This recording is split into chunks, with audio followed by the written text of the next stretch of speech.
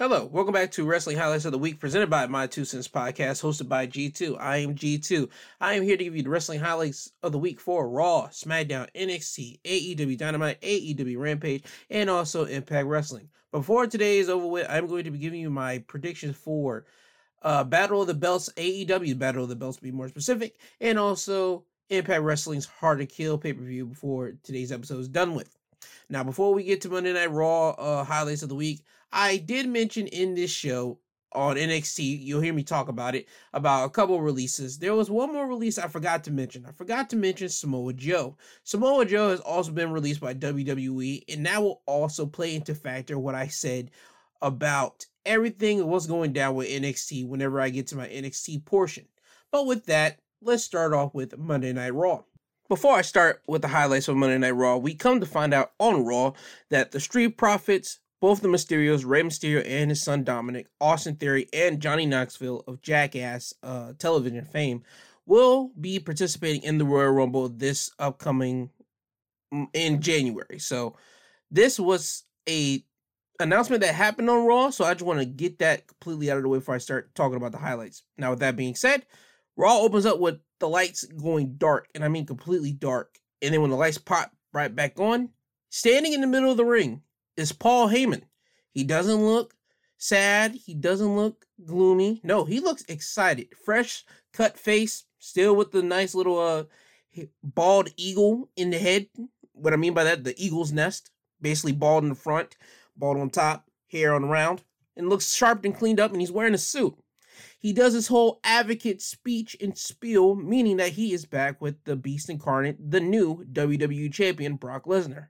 And I said new WWE's champion because if you haven't listened to my day one review, let me break this down to you. At day one, it was supposed to be Brock Lesnar going against Roman Reigns for the Universal Championship. They were building this up for weeks. However, that Saturday at 6 o'clock, 2 hours before the pay-per-view started, Roman Reigns tested for COVID and he had COVID. So he sent out a tweet letting the fans know that he would like to have participated in the events tonight, but he has COVID. So WWE decided to put Brock Lesnar in the WWE Championship match, which was a fatal 4-way, and decided to make it a fatal 5-way, including Brock's name. In the end, Brock ended up F5ing Big E and being the new WWE Champion. So Brock is now the new WWE Champion. Brock comes out, takes a step, he throws the steps in the ring, he gets on it like an Olympic podium, and he just stands there with his WWE Championship, and he has the fans cheering for him because the fans are happy to see Brock. And now you have Brock getting the mic, and he's talking. He does Roman Reigns' whole spiel by saying that he wants the fans to acknowledge him. But before he does that, he does give a shout out to Roman Reigns and hoping that he does get better. But he does call himself the real world champion. So this is telling you that their business isn't far from done. Before he hands the mic to Paul, he tells Paul that he wants to thank him for giving him free agency and for getting him in the match at day one. And he just thanks Paul Heyman. They share a hug, and then he hands the mic over to Paul. Paul talks about how the main event tonight is supposed to be for a number one contender shot at Brock Lesnar for the Royal Rumble for his WWE Championship. And he runs down the competitors. He talks about Seth Rollins and Kevin Owens being a package deal because when you see one, you see the other. And he has some disparaging comments about both of them. He talks about Bobby Lashley in the highest of regards. He talks about how day one, Bobby Lashley was able to get the jump on Brock Lesnar 3 separate times. And he even mentioned that he had Brock Lesnar in the Hurt Lock. And Paul said, I told Brock personally, he didn't think that Brock was going to get out of that. But he said the one thing that made all those 3 attacks different from every other thing is Brock Lesnar wasn't prepared for Bobby Lashley to attack him because Brock Lesnar was attacked from behind by Bobby Lashley. He never attacked Brock Lesnar up front. Then he goes to Big E and talks about how Big E was a credible WWE champion. He's a grateful WWE champion. He did everything to the best of his ability. He was a great representation for the WWE as a company. And he has no disparaging words against Big E. He says that he would be happy that if Big E wins the fatal 4-way match to see Brock Lesnar going against Big E for the WWE Championship. He does say that Brock would beat Big E, but there's no shame in that because Brock is Brock, and it's no shame to lose to somebody like Brock. Now, before Paul gets off the mic, Paul has to throw in a little jab to Roman Reigns, and I'm about to play that clip right now. Because I understand there's a certain tribal chief who's a little vulnerable without his special counsel nowadays. It's a historical fact. Want me to prove it to you? 1 week without me as special counsel, Roman Reigns already has COVID. Yeah, you can get over the Rona, but karma can be really bitchy. Now, with Paul saying that type of slant and type of insult towards the tribal chief Roman Reigns himself, you know that Paul still feel bitter about getting fired and getting Superman punched and basically getting embarrassed in front of the world for basically his plan going awry and letting people know that he worked with Brock Lesnar. So Paul had to throw that little insult there, and we do know that Brock Lesnar will be going to SmackDown to confront Roman Reigns. And yes, it was cleared by Thursday that Roman Reigns was medically cleared, so he was able to show up on Friday. So that's that for that segment. Now we go to our first match of the night. It's a tag team match. RK Bro going against American Alpha. American Alpha wins the match by pinfall when Otis was able to hold on to Riddle in midair after Riddle tried to hit an RKO on him, then transformed that into a World's Strongest Slam and slammed Riddle for the win. It was a solid tag team match. It was basically keep away. Randy Orton couldn't get in the match that much.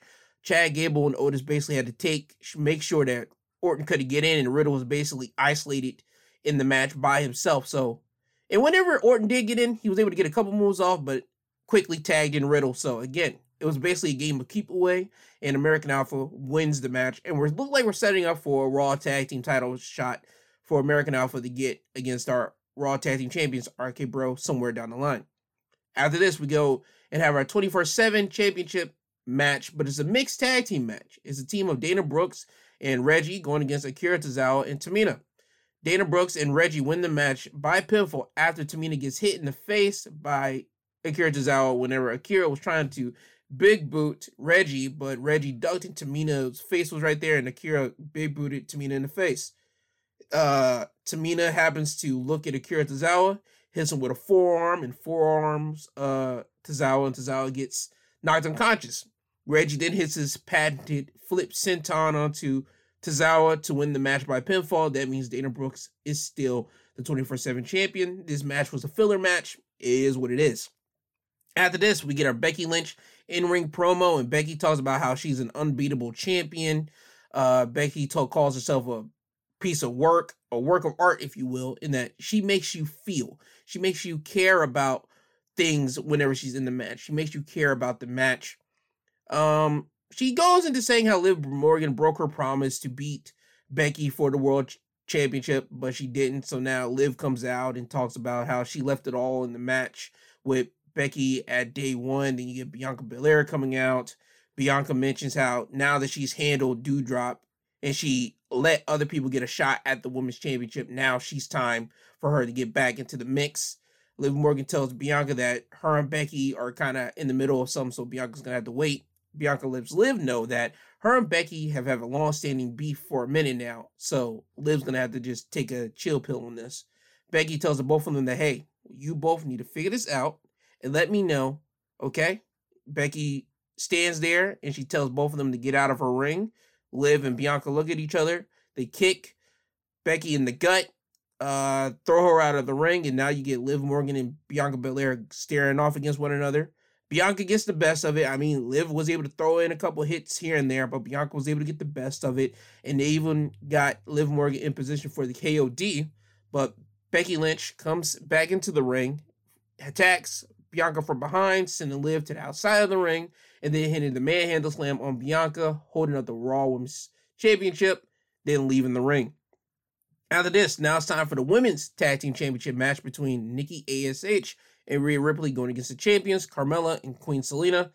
Queen Selina and Carmella win the match by pinfall when Selina was able to roll up Nikki to win the match to retain their tag team championships. Again, another filler match. This didn't do nothing. The only thing they did in this match was basically push the narrative that Nikki is basically dead weight to Rhea Ripley, and one day Rhea's going to snap on Nikki. That's the only thing it's pushing. After this, we get a tag team match between the Street Profits going against Commander Aziz and Apollo Crews. Street Profits win the match by pinfall with Angelo Dawkins was able to hit his spine buster on Apollo. Then Montez Ford hit his patented frog splash for the win. And Montez Ford gets a lot of height on his frog splash.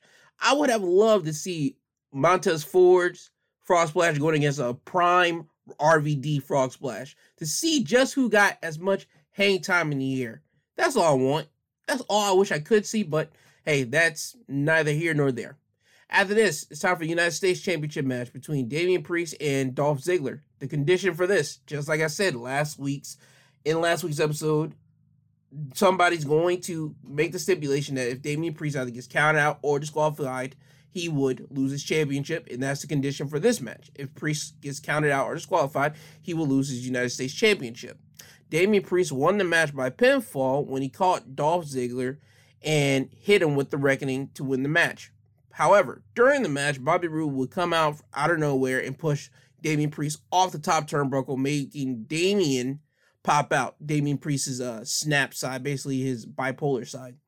The Dirty Dogs tried to make Damian hit Dolph with the chair, but instead, Damian threw the chair into Bobby Roode's face, and then Dolph Ziggler tried to hit him with a super kick, but Damian was able to catch him in mid super kick lifting of the air and hit him with the Reckoning. There you go. After this, we get the Miz and Maurice for an in-ring promo. They talk about how at day one, Edge used his wife to win the match. Miz would go into a rant talking about what type of man will use his wife in certain scenarios, and the fans will start chanting "you." He would go into another scenario, like what type of man would use his wife as a shield, that your fans would chant "you." Miz was throwing up the pitch for the fans to knock it out of the park, and that's what the fans did on this one. So Miz played with the fans on this one. It got to a point that the Maurice told the Miz that if Beth Phoenix was here tonight, she would punch Beth in the face. And as soon as that sentence came out of Maurice's mouth, Beth Phoenix's music hits. Beth comes out. She stands on the stage, and as soon as she stands there, Edge music hits, and Edge comes out. They even do their own poses. You have Beth taking a knee in front of Edge as Edge hits his rock star pose, and Beth hits her Glamazon pose, and fireworks hit on the entrance stage. I like that imagery. The imagery was fire. I don't care who came up with it. That was great. They get into the ring. Edge tells Miz that he didn't need Beth to beat Miz at day one. And as a matter of fact, it wasn't his idea. Beth said it was her idea and that she's happy that she showed up at day one. They get into a couple things. Edge ultimately says this. I can picture this on the marquee. At the Royal Rumble, Miz and Maurice going against the Rated R superstar Edge and the Glamazon Beth Phoenix in a mixed tag team match. Miz goes into a whole diatribe giving off Maurice's list of accolades: longest reigning Divas champion, mother of Miz's kids, a producer, an executive on Miz and Mrs. Beth just tells Miz, listen, we just need a yes or no. Miz says, we accept. Maurice looks at Miz and looks at him and asks him, what are you doing? I'm not trying to do this. Beth makes Maurice flinch and Maurice falls down to the ground. The same thing that Edge did to Miz. So now we got our mixed tag team match of Beth and Edge going against Maurice and Miz at the Royal Rumble. Again, I wished it would have been Seth and Becky going against Edge and Beth a couple months ago, but we might be getting there. We may not. Whoever knows. If they missed the boat on that, I'm completely gonna be like, yeah, they missed the boat. That's one they could have done. Anyway, next match. AJ Styles going against Omos. Easy one. Omos wins the match by pinfall when Omos hits a double-handed chokeslam on AJ. AJ did try in this match his best to avoid Omos. And whenever he got to Omos, he would try to use his speed, like to hit him, punch him, do anything he can. But in the end, Omos is a tall giant, and a giant like Omos is going to squash AJ. So that's it for that. Now it's time for the main event. Fatal 4-way match. Winner faces Brock at the Royal Rumble for the WWE Championship. Kevin Owens going against Bobby Lashley, going against Seth Rollins, going against Big E. This match was wild. They started off in the ring, and Kevin Owens and Seth Rollins worked as a team throughout this whole match. And as a certain cases, they would try to help out each other to get the win and not try to disturb the other. As in other Fatal 4-way matches, you see two people work together and one person pin somebody, the other person would try to break up that pin. That didn't happen here. Whenever Seth would go for a pin, Kevin Owens played guard to make sure the other person wouldn't try to disrupt that pin. Vice versa. Kevin Owens went for a pin. Seth Rollins tried to play guard because they came up with a plan that whoever wins goes against Brock. The other one would cheat to help the other person win the championship from Brock. And then at Mania, those two will go against each other. So that was the plan. That plan didn't work. This match started in the ring. Then it went into the crowd. Then even went up to the concession stands. You had people getting smashed through tables. You had people getting smashed through announce tables. You had people getting hit with steel steps. I mean, this match was straight up chaotic. But in the end, Bobby Lashley will win the match by pinfall when he would hit every single person in the match with a spear. And lastly, he speared Kevin Owens to win the match by pinfall, which makes it official. At Royal Rumble, it will be Brock Lesnar going against Bobby Lashley for the WWE Championship. And this is the match we've all been waiting for, but now at the Royal Rumble, we will finally be getting Bobby going against Brock. And I, for one, can't wait to see it. And that's your Raw highlights of the week. Now on to NXT. NXT's edition, well, this week's NXT edition is New Year's Evil. And again, before I get off with the highlights, they announced that, well, during this episode, they announced that in the upcoming weeks, 2 weeks from now, the men will be having their Dusty Tag Team Classic tournament beginning, and the teams that are so far in the Classic are Harlan and Joe Gacy as one team, the Creed Brothers, and MSK. While the women, their Dusty Tag Team Classic will start off in February. As well as Elektra Lopez announced that next week it will be Zion Quinn going against Santos Escobar, and the winner of that match will get her. So that gives us some pretty damning implications, because I'm not sure if Elektra Lopez is going to help out Zion or help out Santos. The story seems like she's going to help out Zion Quinn because her love is going to conquer over the little agreement that she has with Legado del Fantasma, but we will have to see what happens next week. Also, Pete Dunne will be going against Tony D'Angelo next week on NXT. Just want to throw that out there before I get to the highlights here. Now, first match of the night is a title versus title unification match. The North American champion Carmelo Hayes with Trick Williams by his side going against the Cruiserweight champion Roderick Strong with the whole Diamond Mine at ringside. Carmelo Hayes beat Roderick Strong by pinfall to win the match and retain his North American champion, but also unify the Cruiserweight Championship with the North American Championship. So the only championship that will stay in NXT is the North American Championship. He does this after he delivers his signature leg drop to the back of the head of Roderick Strong to win the match and pin him. And then I must say, this was a nice, fast-paced, hard-hitting match to start off the night.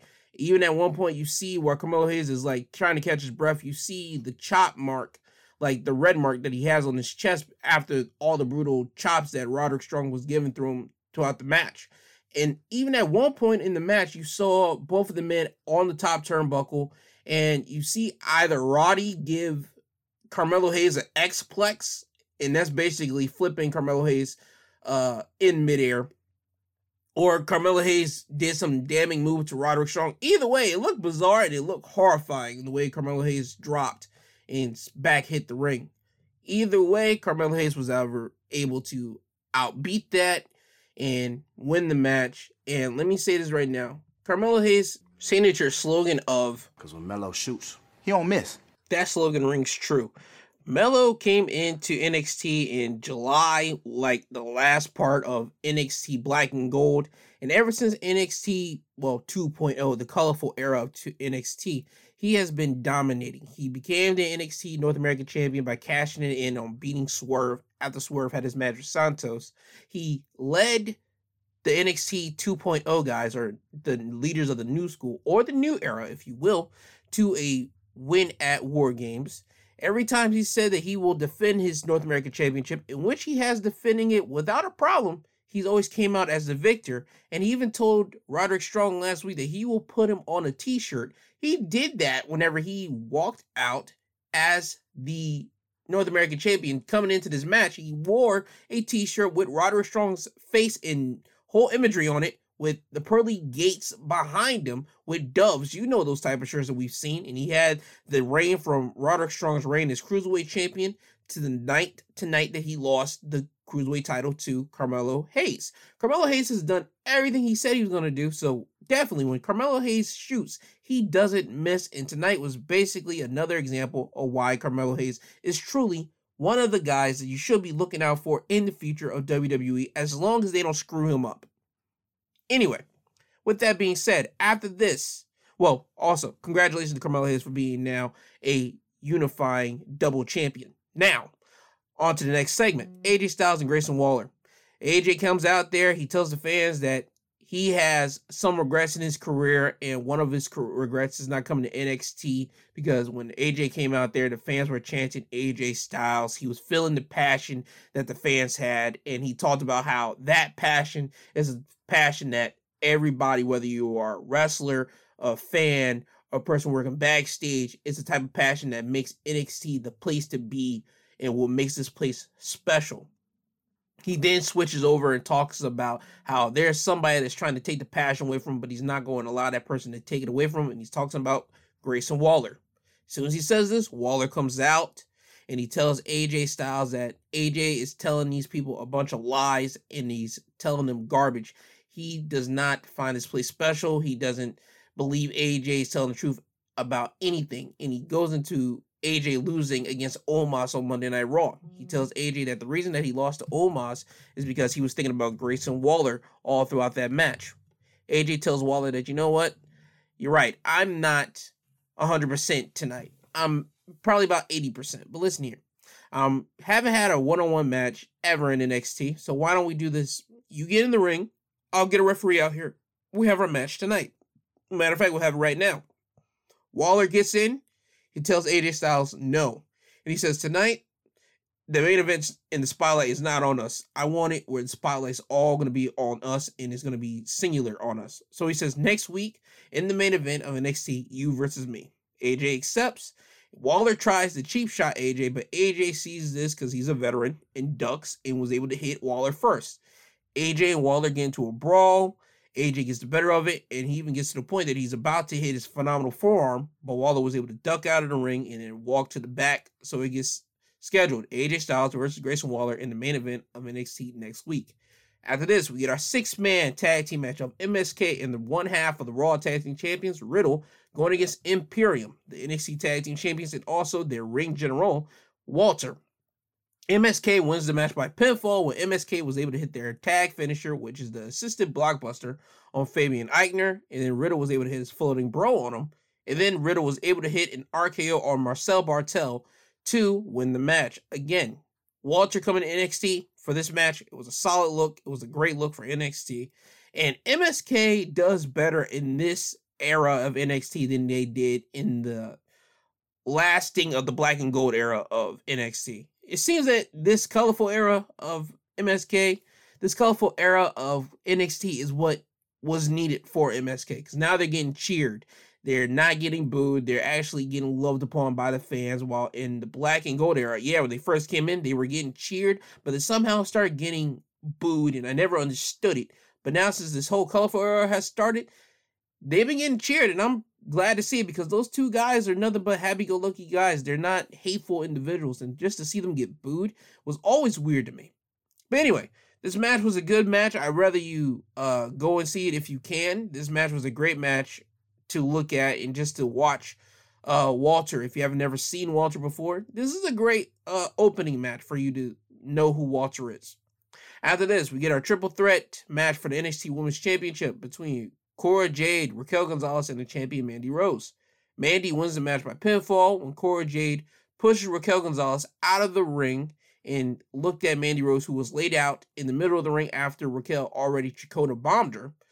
Cora Jade crawled over to Mandy, and as Mandy was getting to her feet, Cora tried to pin her with a roll-up, as she did previous times before, but Mandy was able to reverse this and pin Cora Jade and win the match. This was a solid triple threat match between the three ladies. Again, this isn't your previous era of NXT where all three ladies were high-skilled competitors in the ring. No. Raquel Gonzalez is a powerhouse. We understand this. Cora Jade is supposed to be the speedy participant in the ring. We understand this. Mandy Rose is supposed to be the cowardly heel, which she played to perfection in this match.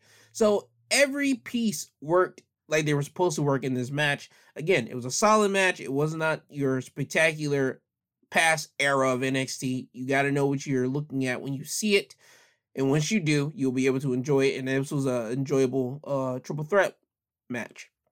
After this, we get a Andre Chase in-ring promo. It's basically just to fill up time, to kill time. So the next match that we do get will be NXT Championship, Tommaso Ciampa versus Bron Breakker. And in that, we have Bron Breakker winning the match by submission to become the new NXT champion. But before I talk about that, I want to talk about Bron's entrance. Bron's entrance had him coming out in chains on his arms, and like chains were holding him back. And in the background, you saw the old black and gold NXT logo. Bron broke the chains and it shattered the NXT black and gold behind him, and it showed his name, Bron Breakker, in all colorful neon colors. Then in front of him, as he's jumping up, doing this whole puffing up and down, you see a big golden X, and he kicks it down the middle to break it. So he's basically saying that he's kicking out the old NXT and ushering the new era of NXT, this whole new era 2.0 colorful NXT. This is going to be the guy leading the charge. And he does that tonight whenever he beats Tommaso Ciampa for the NXT Championship, when he hits his father's bulldog off the second turnbuckle, paying homage to his father, Rick Steiner.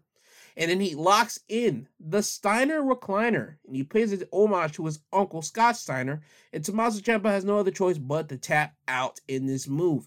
This match was a solid match. It was not as... Let me put it like this. Both their Halloween Havoc and this match showed me something. First match in Halloween Havoc, it was basically the fill-out process to see how Bron Breakker will work in the main event, to see if he's good enough, and see how we're going to tell this story between Tommaso and Bron Breakker, especially with him slipping off the second turnbuckle.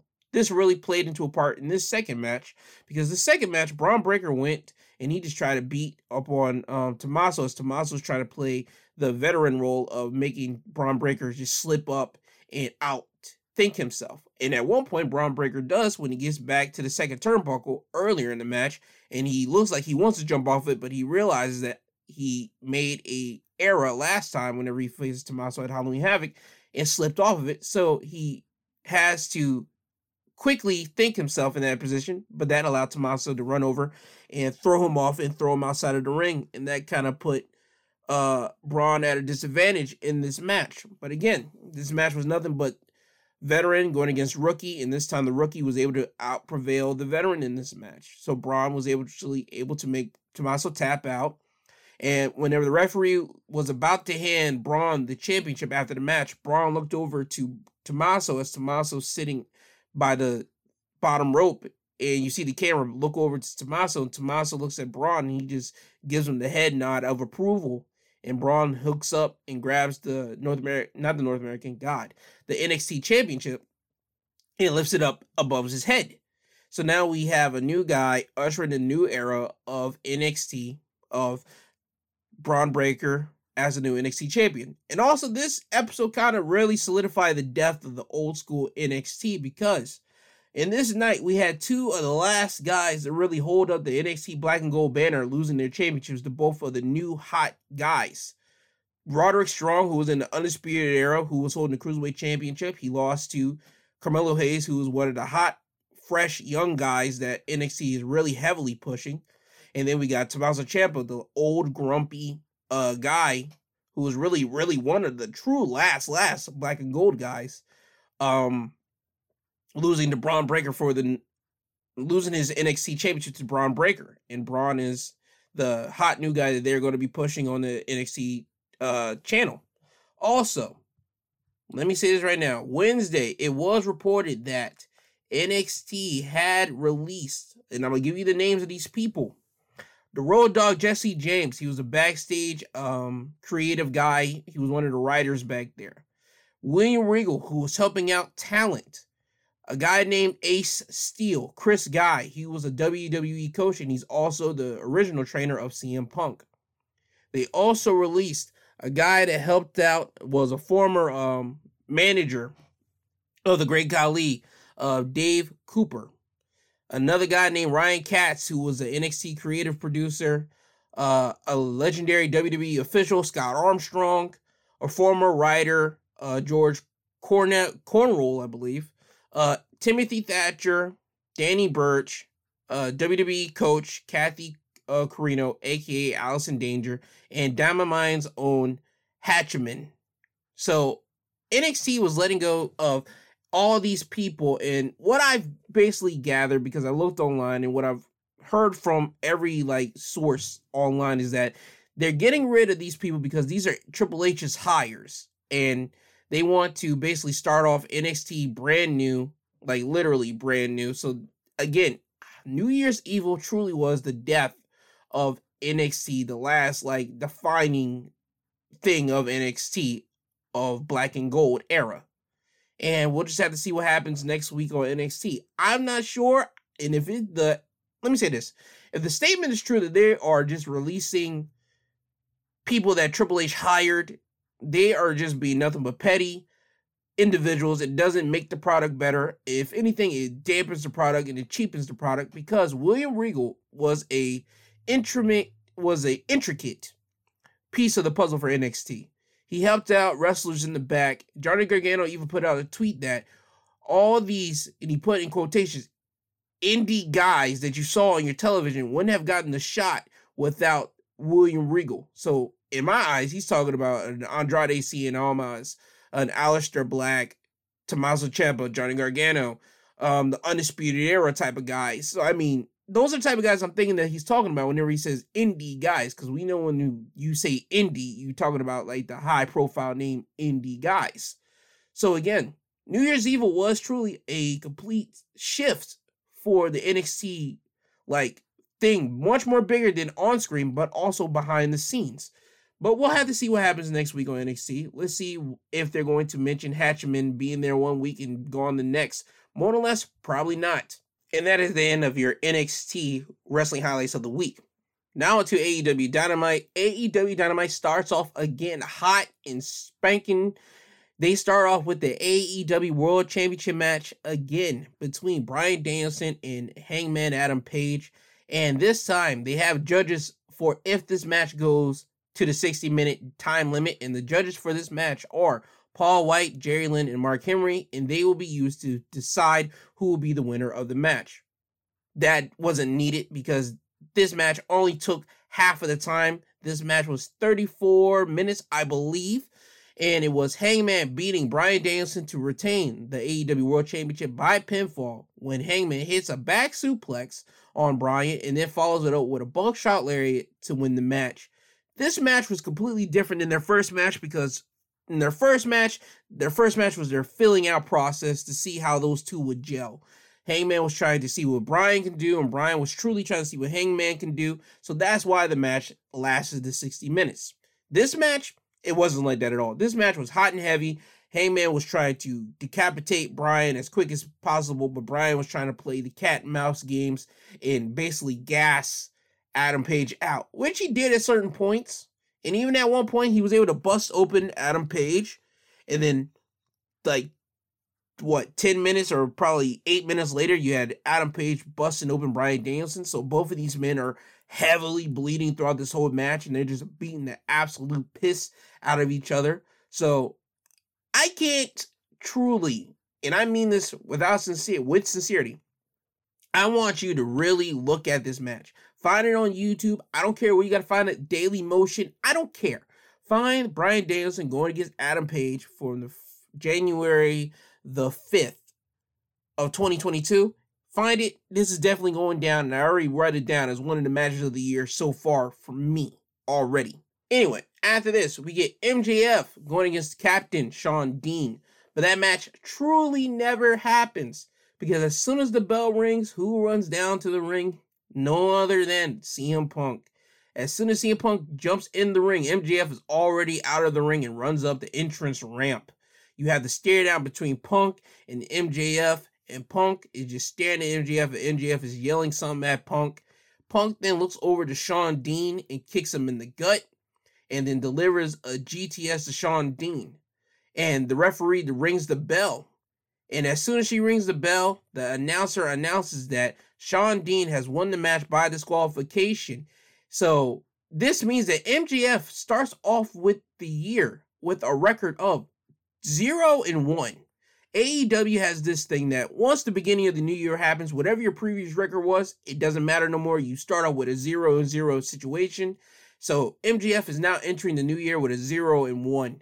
MJF gets on the mic and he's so furious. He tells Punk that, yo, you told the whole world last week that you were done with me, but somehow you're back out here trying to get at me.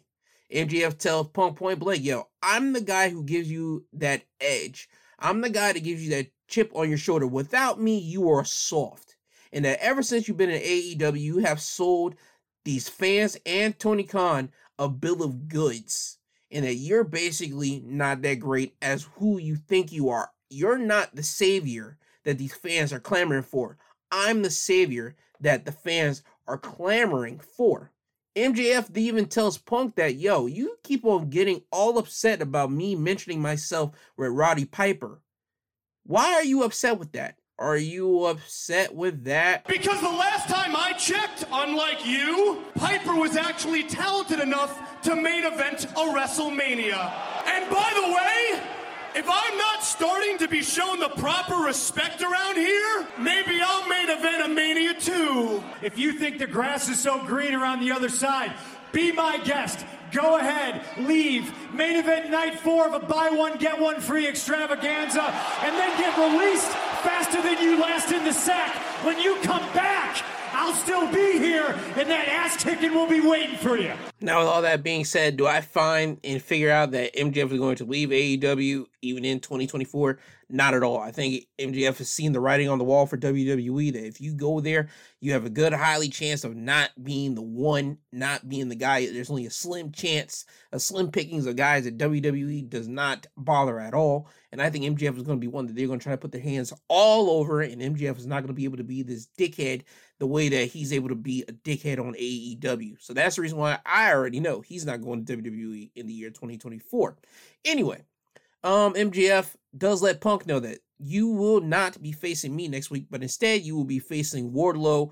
And that's the end of this segment. Again, a nice, fun, inciting segment between Punk and MJF. It's always going to be fun whenever you get Punk and MJF against one another on the mic. One day we will get that match between those two, but right now I am enjoying their back and forth on the stick, if you will. Anyway, after this, we get Chris Jericho for his in-ring promo, and he hasn't been on TBS for 20 years. Oh yeah, I forgot to mention, this is AEW Dynamite's first episode on TBS, so there you go with that. Chris Jericho has an in-ring promo, and he talks about why he came out last week to save Proud and Powerful. He mentioned that he got took out by 2.0 a couple weeks ago, and he wanted to get revenge on them. Now, in professional wrestling terms, you should know what's about to happen next. 2.0 decides to come out. And in wrestling terms, whenever you always mention somebody's name in your promo, you know they're destined to come out. So that's what happens. Just wanted to let you guys know that for future references. 2.0 comes out, and they tell Christian Jericho that he got a taste of what 2.0 can do with a steel chair. Jericho calls them Terrence and Phillip. He starts calling them, one of them Boxhead and one of them Pinhead. 2.0 starts getting upset. They tell Jericho that you can't call them that. Jericho decides to go outside the ring and then go under the ring to grab his signature baseball bat. Jericho's ready to hit one of them with the bat, but Daniel Garcia runs out from the crowd, if you will, and then runs into the ring and tries to sneak attack Chris Jericho, but Jericho was able to hit Daniel Garcia in the gut with the bat first. 2.0 was then able to surround Jericho, start attacking him. Then Daniel Garcia was able to join in. So now it's a 3-on-1 attack, and they're able to beat up on Jericho for about a minute. And then Proud and Powerful and Eddie Kingston run from the back, then run down to the ring and make 2.0 and Daniel Garcia run out of the ring and basically walk up the ramp to the back. And that's the end of this segment here. After this, it's time for another match, and it's Wardlow's matchup against a guy named Antonio Zambrano. And Wardlow has in his corner against Shawn Spears, and obviously we know what's supposed to happen. Wardlow's supposed to just beat the guy with one power bomb, not multiple. But before the match even begins, Antonio's on the outside of the ring and the referee was talking to Wardlow. And as the referee's talking to Wardlow, Shawn Spears grabs Antonio and hits him with a Death Valley driver on the outside of the ring. Shawn Spears then throws Antonio into the ring. The referee sees Antonio in the ring. He sees Wardlow. The referee decides to call for the bell for the match to officially begins. Shawn Spears tells Wardlow, just powerbomb one time on baby, and we pin him, and then we're out of here. Wardlow powerbombs Antonio once, and then he looks at the fans as the fans are chanting one more time, and Wardlow decides to not just powerbomb him one more time, he powerbombs him 4 more other times, totaling up to 5 powerbombs that Antonio took, and Wardlow pinned him after that.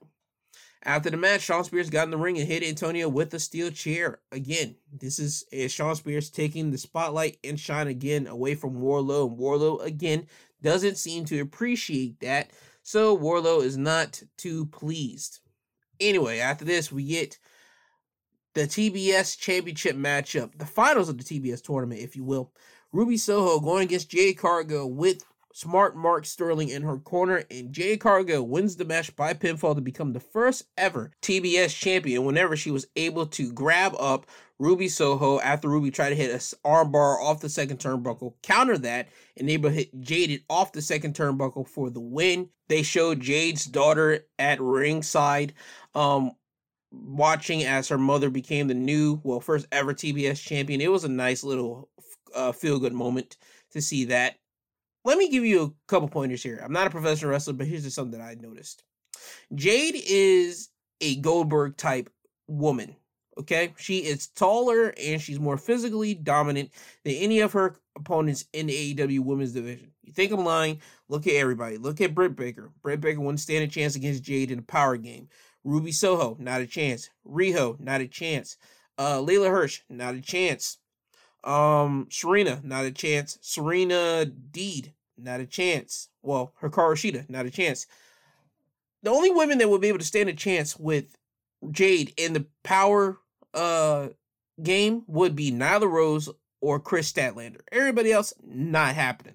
So what I need for AEW to do is to give Jade the Goldberg touch. Give her those fast matches. Let Jade show off her dominance. Let Jade still continue to work in like their Nightmare Factory to get herself polished up. If you want her to be like a wrestler that wrestles a good 10 to 15 minute matchup, Jade is not one of those, okay? Jade, the wrestler, is not one of those. She has the physical appearance. She has the star-making quality. She is a legit star, but she is not a skilled wrestler like that. It isn't happening. It's not going to happen. I wish that it would happen, so she would literally have all the tools, but at this present time, that just doesn't seem to be the case. So I want Jade to be able to run off and hold that TBS championship with dominance and basically show everybody that Jade's not one to be messed with. That's all I want.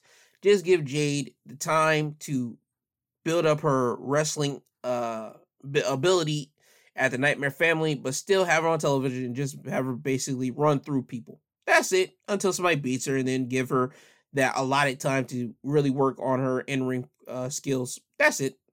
Anyway, after this, we get Malachi Black going against Brian Pillman Jr., who has Julia Hart at his ringside, and Julia's wearing the eye patch.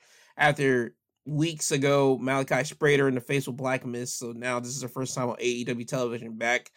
Malachi wins the match by pinfall when Brian Pillman tried to go for Air Pillman, which is basically a springboard clothesline, but Brian Pillman slipped off the top rope and crashed on the mat, and then once he got up, Malachi Black hit his spinning heel kick to Pillman in the face for the win. After the match, Malachi left the ring, and as soon as he was walking up the ramp, Julia Hart got in the ring to look at Brian.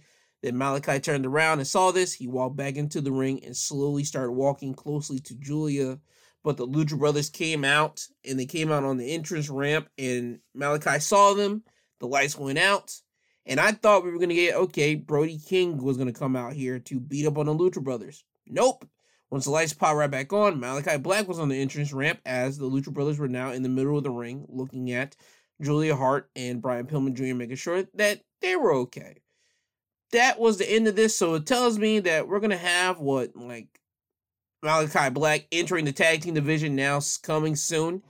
because AEW likes to lay out their stuff in front of their fans to let you know, okay, this is what's coming. Be on the lookout for this. And it seems to me that we're going to have a feud with the House of Black going against the Lucha Brothers. And whenever that happens, I'll be ready to see it. Anyway, now it's time for the main event, the AEW World Tag Team Championship matchup between the Jurassic Express with Christian Cage in their corner going against the champions, the Lucha Brothers, with Alex Abrahantes in their corner. This was a good tag team match to main event AEW Dynamite, but in the end, Jurassic Express wins the match by pinfall to become the new AEW Tag Team Champions. When the Lucha Brothers would hit their tag finisher, the combo Fear Factor on Jungle Boy, but Jungle Boy would kick out of the pinfall, Alex decided to grab the timekeeper's table, clear it off, drag it close to the ring, and he wanted Penta and Phoenix to smash or slam one of their opponents into the table to basically eliminate him throughout the rest of the match. Christian runs over and runs Alex basically to the back, and you don't see Christian until a couple minutes before the match ends. During this time, Phoenix is in the ring and Luchasaurus is on the ring apron. He runs close to Luchasaurus. Luchasaurus was able to hit Phoenix, and then Phoenix runs back over to him, and then Luchasaurus grabs him by the throat, choke slams him from the inside of the ring to the outside of the ring, and crashes Phoenix through the table. And it looked like Luchasaurus broke his arm or at least looked like he broke his arm, because whenever he rolled off that, he held his arm, and I was like, oh boy, he probably might have broke his arm. But no, that didn't happen. He's all fine and dandy. The same thing with Phoenix. I didn't point this out, and I didn't see this until after everything, like a day later. I looked online, and I saw that people were talking about Phoenix's arm bent in another way, and I was like, okay, I didn't see this. And then when I saw the photo, I was like, okay, I see what they're talking about. Phoenix let the fans know Thursday morning that, hey, my arm isn't broken. I just have a dislocated elbow. It's going to be fine. Well, he technically didn't say that. It was reported that he has a dislocated elbow, but Phoenix did tweet out that he's fine and okay. He's just got to get a couple more tests ran, but it's not a broken arm. He didn't break any bones. So thank God for that. So Phoenix is going to miss some time of action in the ring, obviously, but he didn't break no bones. So thank God for everything in that situation. Anyway, back to the match. Penta grabs Jungle Boy, and he was going to hit the Made in Tokyo maneuver, but Jungle Boy was able to reverse out of that and roll him up for the win, and that is whenever the Jurassic Express won the tag team titles from the Lucha Brothers. After the match, Christian came into the ring with the tag team titles and handed them over to Jungle Boy and Luchasaurus, and you just had them celebrating. You had Jungle Boy on the shoulders of Luchasaurus, and then you had the camera point over to the entrance stage, and you saw all the heel tag teams come out on this ramp. You had the Acclaimed, you had Red Dragon, you had 2.0, you had FTR, Private Party with Matt Hardy by their side, and you had the Gun Club with their father, Billy Gunn, with them as well, looking at Jungle Boy and Luchasaurus just celebrating in the ring. They even flashed the cameras up to the box seats, and in the box seats, you had Chris Jericho, you had Malachi Black, and you had Proud and Powerful, all just looking at basically what just happened. So this is telling me that we're going to have a good tag team like spectacle coming soon, because again, AEW does have a plethora of tag teams, and this is one thing I do like about AEW. AEW lets you know, okay, where we're headed next, let you as a fan know, so you can be ready to see it, and you won't be surprised by nothing about what they're going to do. But they will shock you from time to time, but majority of the time, you'll know exactly the ride that they want to take you on. And majority of the time, the ride that they're taking you on is going to lead you to something great at the end of it. And I'm glad to see that they finally gave Jurassic Express that championship win that was, I believe, in 2021 they should have had. Now, for me, I believe Proud and Powerful should have already had the tag team championships by now. I hope they're the next tag teams to win the tag team belts, but we'll just have to see what happens down the line. Anyway, that is the end of your AEW Dynamite highlights of the week. Now it's time for Impact Wrestling. Impact Wrestling opens up with a 6-woman tag team match, and it has Tasha Steelz, Lady Frost, and Chelsea Green on one team, going against the team of Jordynne Grace, Rachel Ellering, and Rosemary.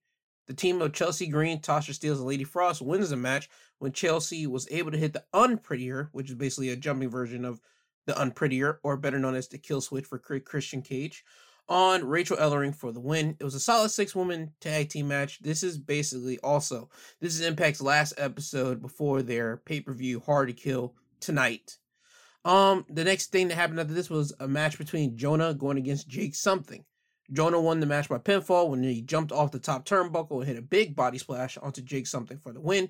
This was basically two big men going against each other, and it was a solid 7-8 minute match. After the match, Josh Alexander came running down to the ring to try to get some measures of revenge on Jonah for Jonah basically body splashing him a couple weeks ago. They brawled in the ring. Jonah was able to get Josh Alexander on the shoulders, and he was looking to hit the Samoan drop, but Josh was able to get off of Jonah's shoulder and then double leg Jonah and then apply the ankle lock on Jonah. But security comes running down to the ring to separate the two, and as they were doing this, Jonah was able to break away from security, get to Josh Alexander, and forearm him. And then he goes over and started clearing the ring of security, basically throwing security out of the ring. And then he scoop slams Josh, and then he hits a senton on Josh's chest. Jonah then starts tearing Josh Alexander's shirt, exposing Josh's midsection being taped up his stomach ribs area. Jonah then turns around and splashes, hits another senton on Josh Alexander's back this time. And then he goes outside the ring, and then he goes underneath the ring to grab a table. Jonah puts the table inside the ring, and now he grabs one side of the table as Josh Alexander grabs the other side. Jonah pushes Josh into a corner with that table and starts ramming the table right into Josh's midsection over and over and over again. And Josh lets go of the table as he's holding his ribs. Jonah sets up the table, he puts Josh on the table, and then he climbs to the top turnbuckle and hits another big body splash, but this time onto Josh on the table, breaking the table at the exact same time. This is basically trying to set up people to buy into the Hard to Kill pay-per-view tonight, where Jonah will be going against Josh Alexander, and more or less, Josh probably is going to lose tonight because he's not 100% healthy. After this, we had the much anticipated debut of Marsha Slamovich going against Sandra Moon. Marsha Slamovich won the match in real quick fashion. She was able to hit some strikes, but ultimately she hits a Northern Lights bomb on Sandra to win the match. Again, another fast-paced match. After this, we had Deonna Purrazzo with Matthew Rehwoldt in her corner going against Mercedes Martinez. Mickie James was on commentary for this match, and this was a nice match between Deonna Purrazzo and Mercedes Martinez. Both of the ladies know how to work, so they were able to go and show off and give a good, decent match. Deonna wins the match by submission when she locks in Mercedes' arm for her arm bar and then locks in her other arm, making it a double arm bar and stretching it out, and Mercedes has the tap. After the match, Mickie leaves the commentary table, goes over to Mercedes to check in on her. Then she goes into the ring and walks over to Deonna Purrazzo, and now Deonna and Mickie are almost nose to nose, but Matt has to put his arm in between them because they can't touch each other before the pay-per-view. Because if either woman touches each other, they will be suspended because they're supposed to go against each other in a Texas death match at Hard to Kill for the Knockouts Championship. So that's what Matthew was trying to save. After this, tag team match. Ace Austin and Madman Fulton going against Hernandez and Johnny Swinger. This was a filler match. Ace Austin and Madman wins the match by pinfall when Madman was able to hit his swinging version of the End of Days on Hernandez, and then Madman will drop to his knees as Ace Austin ran and jumped onto Madman's back and then hits a big body splash onto Hernandez. Madman then covers Hernandez for the win.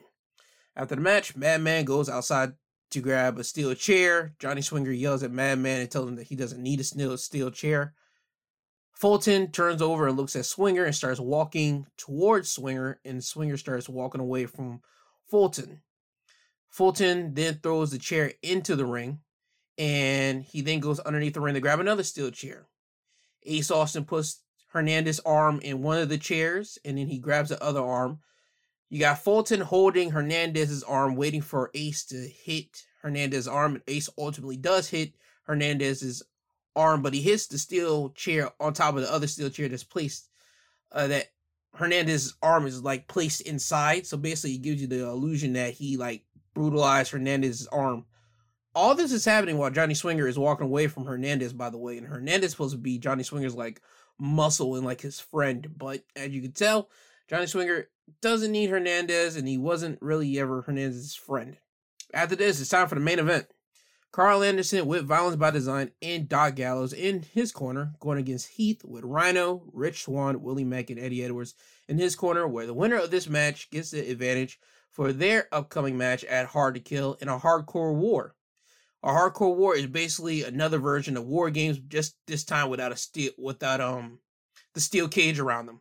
It'll be one man from each team going against each other, and every 5 minutes, the first time, a person will come out. So after that, I believe is another 3 minutes after that. So after the clock, another man will keep coming out and coming out and coming out until all of them will come out. It's basically a hardcore version of this.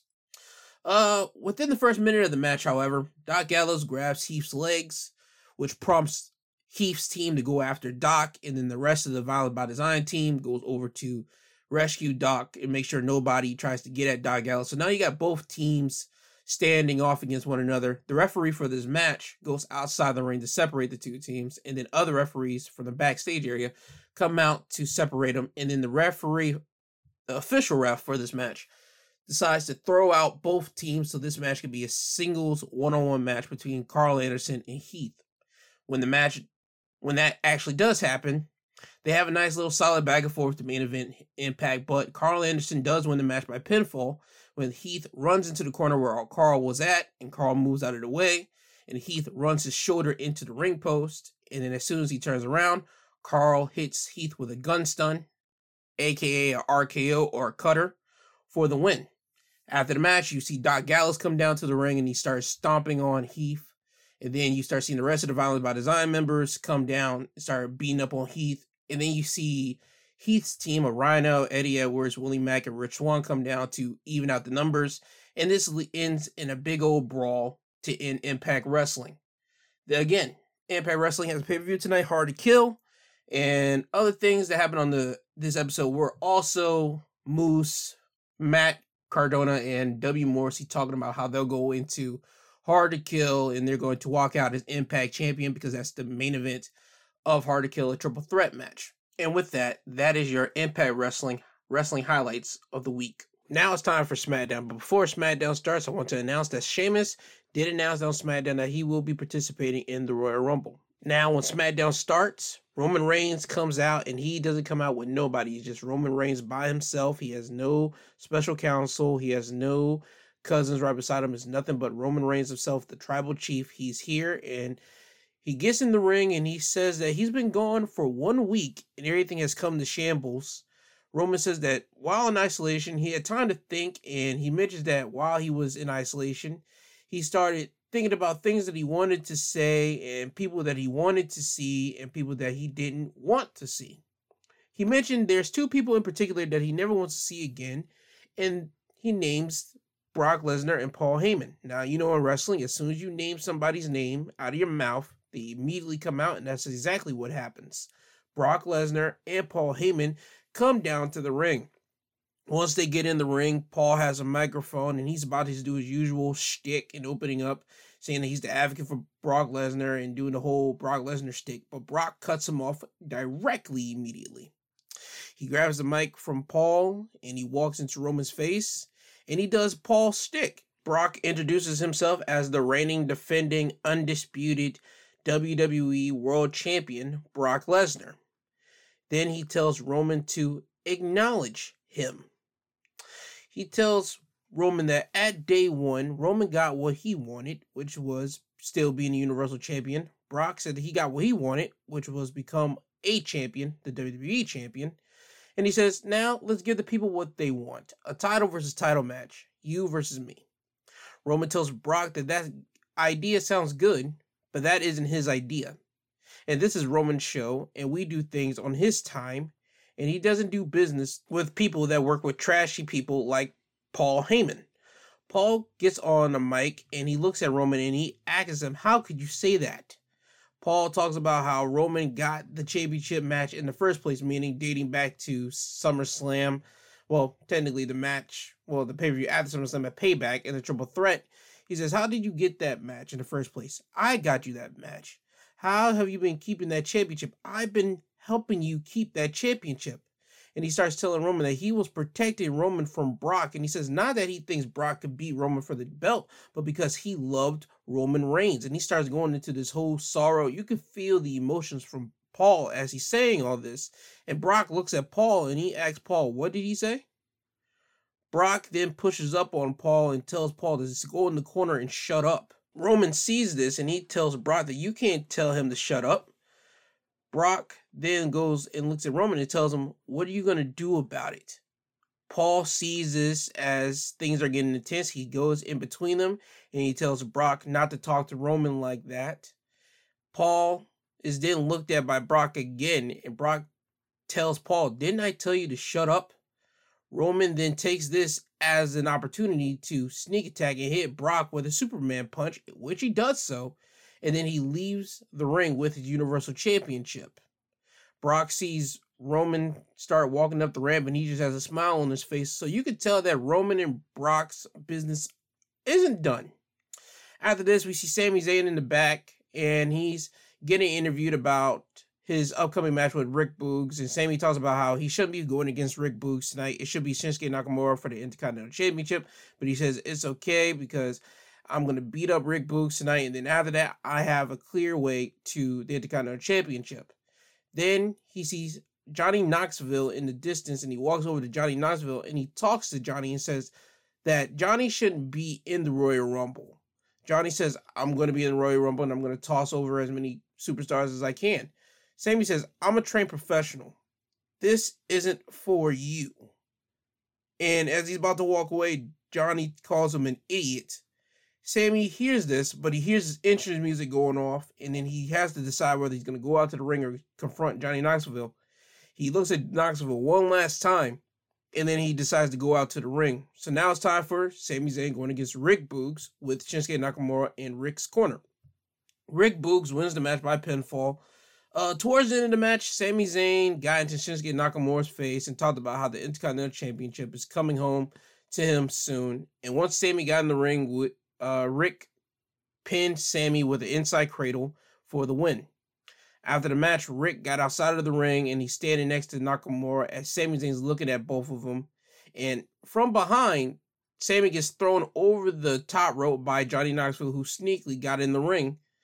And then you hear the ring announcer announce that Johnny Knoxville has been has been entered into the Royal Rumble, so it has now been official. Johnny Knoxville will be participating in the Royal Rumble. After this, now it's time for Charlotte Flair's in-ring promo. Charlotte mentions how people have New Year's resolutions, and she talks about her own New Year's resolution, and her New Year's resolution is to make history.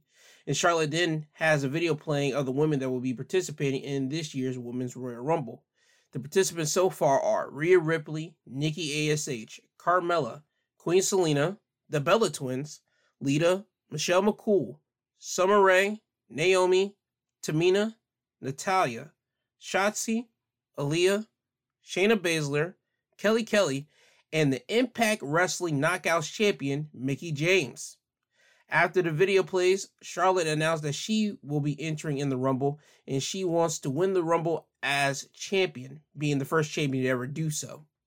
Naomi then comes out and tells Charlotte that she doesn't have to wait to face somebody at WrestleMania for the championship. We can do this right here, right now. Charlotte tells Naomi that you were champion years ago, but what have you done lately to earn a championship match? Naomi waits a while. She says, well, I've done this, and she slaps Charlotte across the face. Charlotte is now in shock, and then she tries to attack Naomi, but Naomi ducks and sends Charlotte right out of the ring. So now we have our match between Naomi and Charlotte Flair.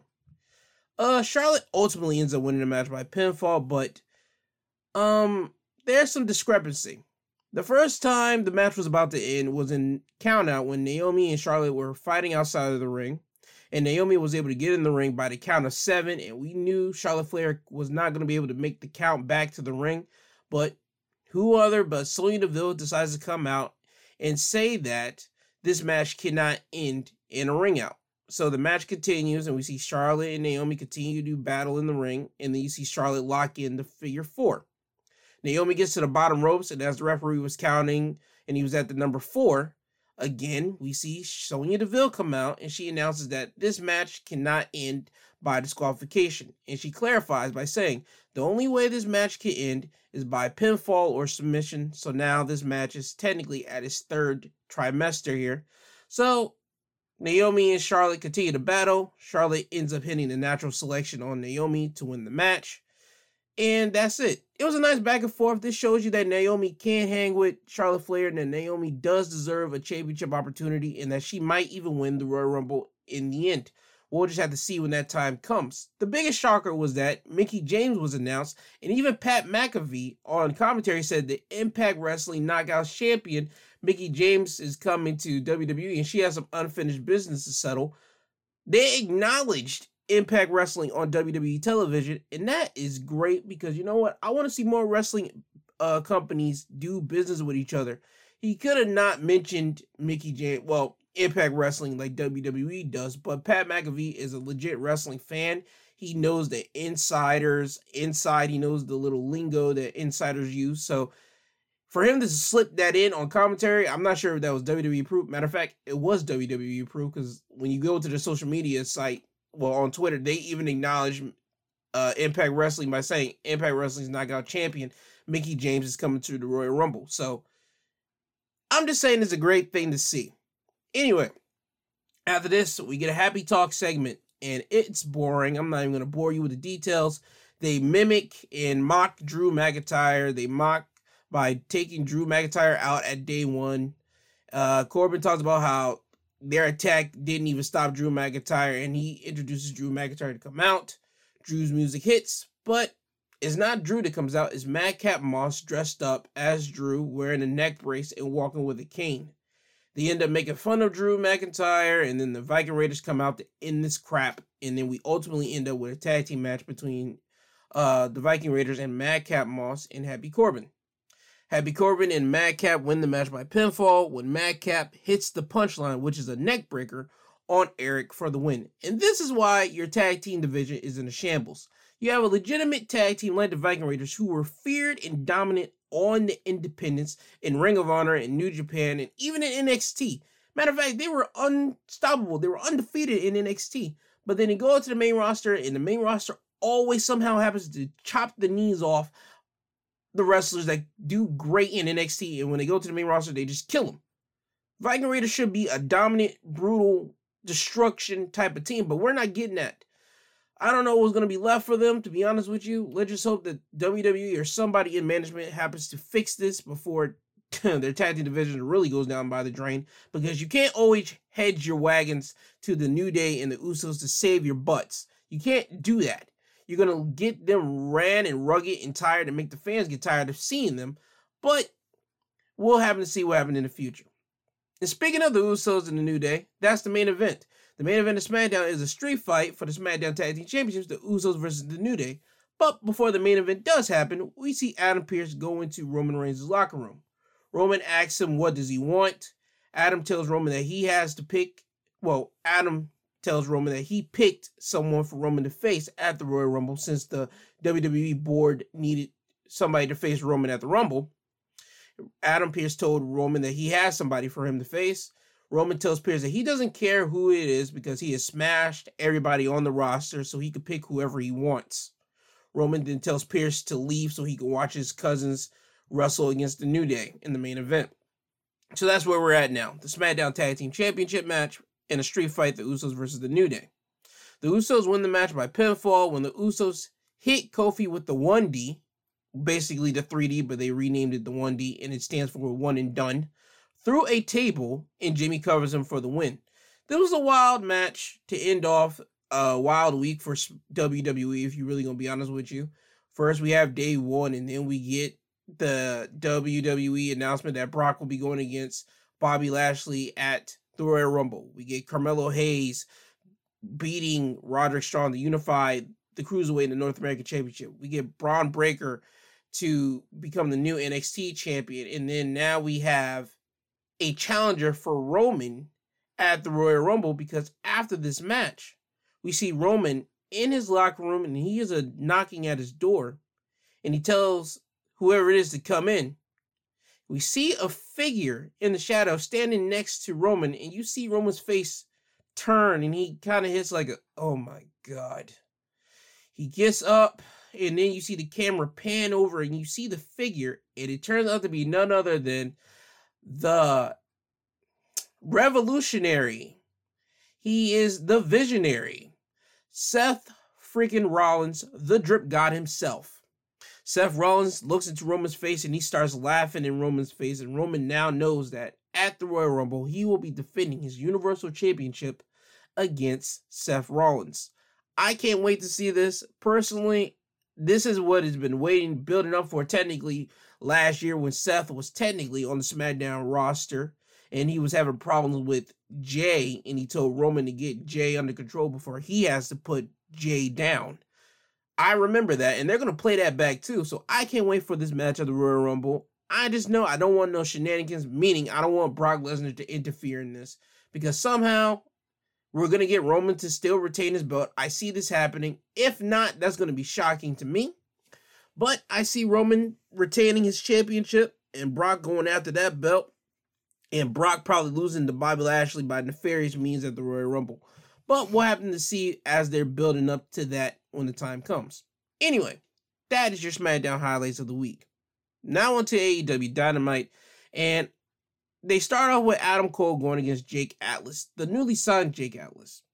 Adam Cole wins the match by submission when he locks in the heel hook on Jake and he taps out. Apparently, Jake Atlas happens to injure his leg towards the end of the match. That's why they had to call an audible and have Adam Cole lock in the heel hook on Jake Atlas.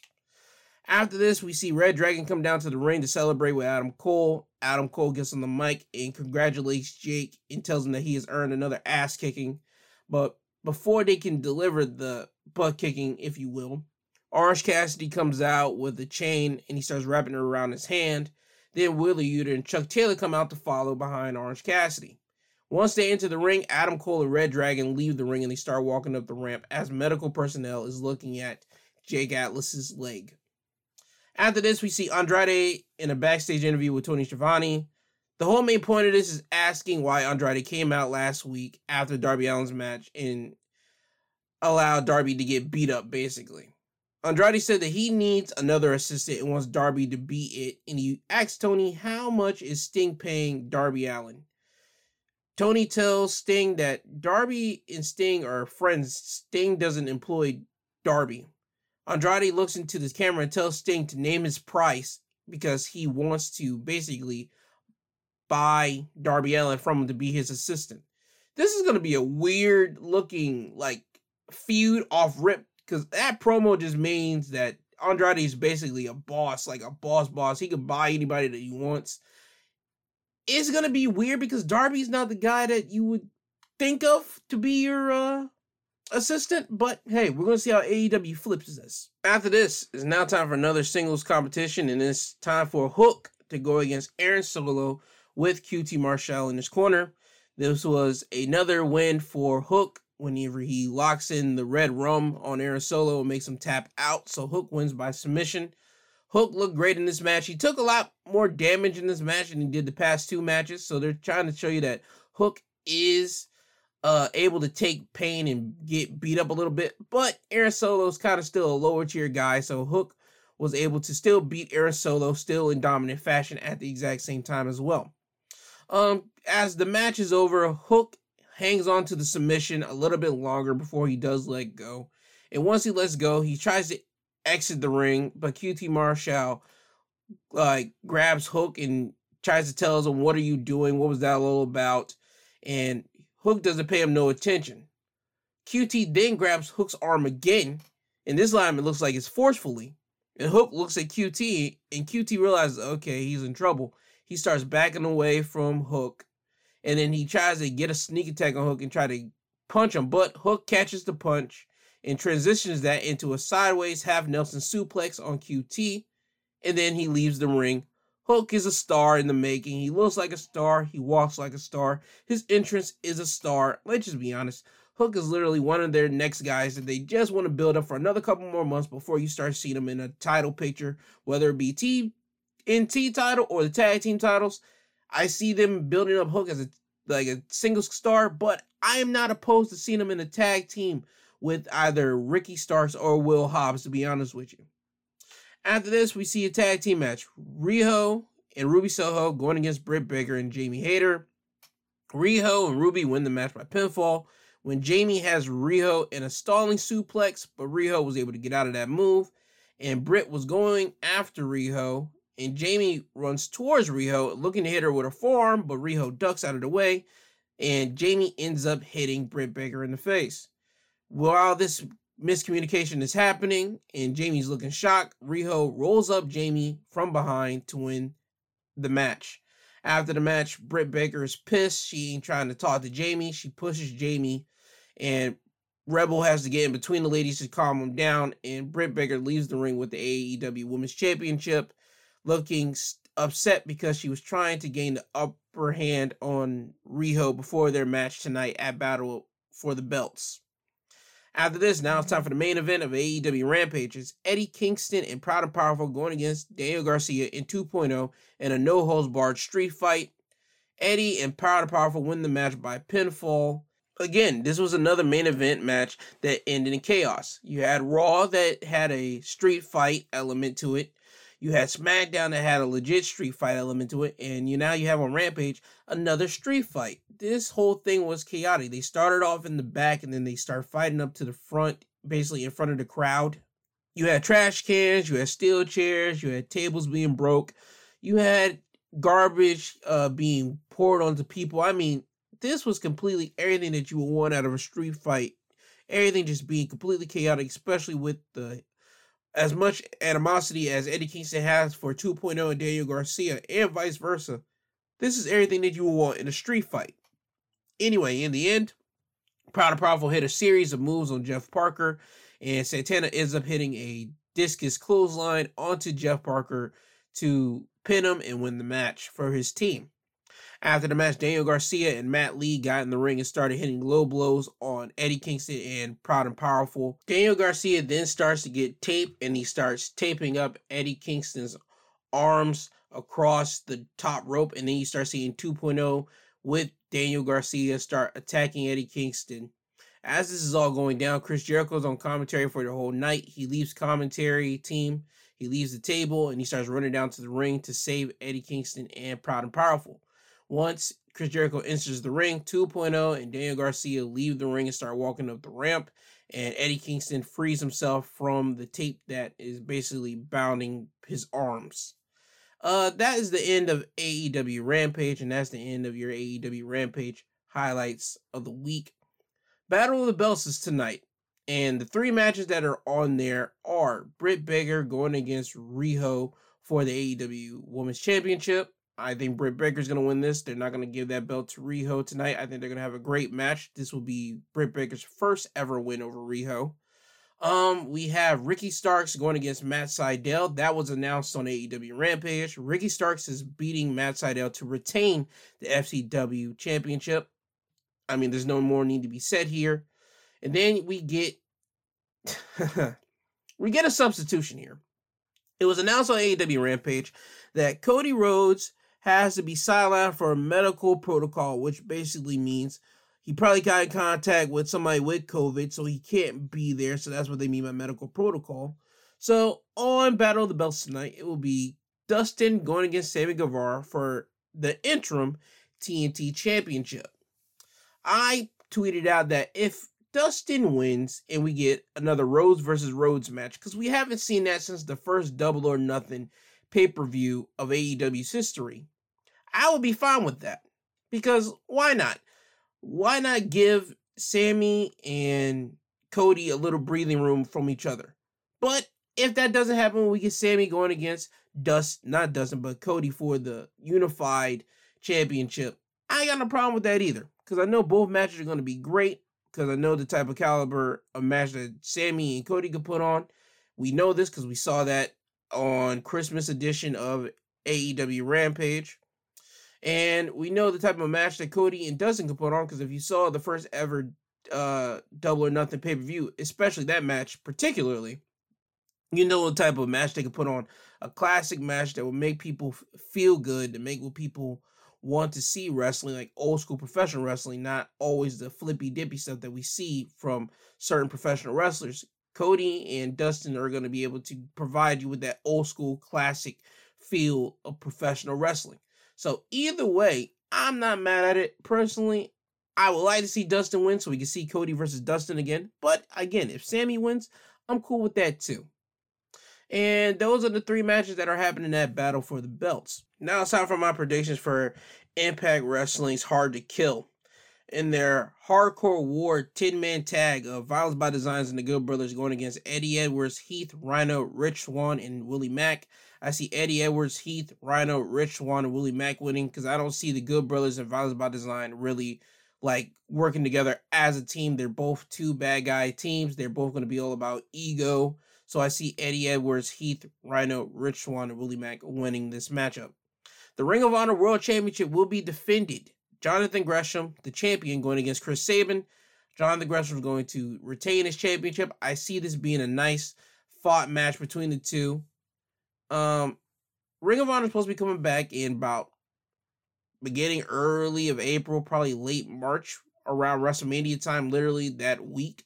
So I want to see Ring of Honor, I can tell that Ring of Honor is going to have some little deal already on the side with Jonathan Gresham for him to still remain Ring of Honor champion. So Ring of Honor is going to have Jonathan Gresham still retain and still be champion until they have their official opening of business again. Impact Knockouts Tag Team Championship match. The Inspiration going against the Influence. I see the Inspiration winning. They came in at Bound for Glory. They only been here for 2 months, 3 months tops. Yeah, they're not dropping the belt to Influence. It's not happening. Impact Wrestling X Division Championship. Trey Miguel going against Steve Macklin with the condition that this is Steve Macklin's legit last time going against Trey Miguel for the X Division Championship. It's do or die for him. I see Steve Macklin winning this by nefarious means, and we're going to get a new X Division champion. In an Ultimate X Knockouts match where the winner will become the #1 contender for the Knockouts Championship with Rosemary, Jordan Grace, Chelsea Green, Rachel Ellering, Tasha Steelz, and Lady Frost. This type of match more deals with high flyers, and everybody in this match technically has some type of expertise already, not in high flying, but the Impact Wrestling fans know who they are. Rosemary, people know she is in Impact. Jordan Grace, she's the digital media champion for Impact. People know who she is. Chelsea Green, everybody knows who she is. She was a former Laurel Van Ness, and also she is the fiance of Matt Cardona. I don't see her winning this, not personally, not yet. Rachel Ellering, I'm sorry, I don't see her winning. Tasha Steelz, I would like to see her win, to be honest with you, but I don't see them going in that direction with Tasha Steelz. Lady Frost, she's athletic, and she's the hot new upcomer that people probably want, that Impact probably want to push out there so everybody can know exactly who Lady Frost truly is, so she can get a lot more airtime and probably more mic time. I see her winning this. Josh Alexander going against Jonah. Jonah is winning. This is going to be his first match on pay-per-view for Impact. Josh Alexander can take a loss, especially when he's not coming in as 100%. I can see him losing. So that is the reason why I'm going with Jonah. In the main event, our triple threat Impact World title match between Moose, Matt Cardona, and W. Morrissey. I'm going to have Moose retaining the championship. I don't see them putting it on Matt yet. If they put it on Matt, I'll be happy because Matt Cardona deserves to be a world champion somewhere in the mainstream because he has been out here on the independents putting on other independent shows, making people want to go to other independent shows, especially the promotion GCW. A lot of people didn't know about GCW until he came up in there and destroyed Nick Gage in a death match. Well, Nick Gage basically destroyed him, but he was actually able to brutalize and do some damage to Nick Gage in the process in a death match and go through panes of glass and take light tubes and basically bleed and do the other things that WWE wrestlers don't do whenever they get released. They don't immediately go into death matches. Matt Cardona didn't immediately go into it, but he really didn't just like baby toe it. No, he jumped completely headfirst into the water of death match with Nick Gage. And I believe to this day, that's like his only death match that he ever has done. So with that, I think Moose is going to win, but I will have no problem with them giving it to Matt, so Matt can still go to Independence and carry that Impact Wrestling Championship around and be the face of Impact Wrestling. I have no problem with it. So if Moose or Matt Cardona win, I have no problem. W. Morrissey, I have no problem with too. Don't make me I'm not trying to make it sound like I don't have a problem with those two winning, but I have a problem with W. Morrissey. I have no problem with Morrissey winning either, but I just don't see it in the cards for Impact to give the title to Morrissey yet. I don't see it. That's just me. But again, I could be wrong. But again, I'm picking Moose to win it, but my second option is literally Matt Cardona. And that's my predictions for Impact Wrestling's Hard to Kill pay-per-view. Oh yeah, I forgot.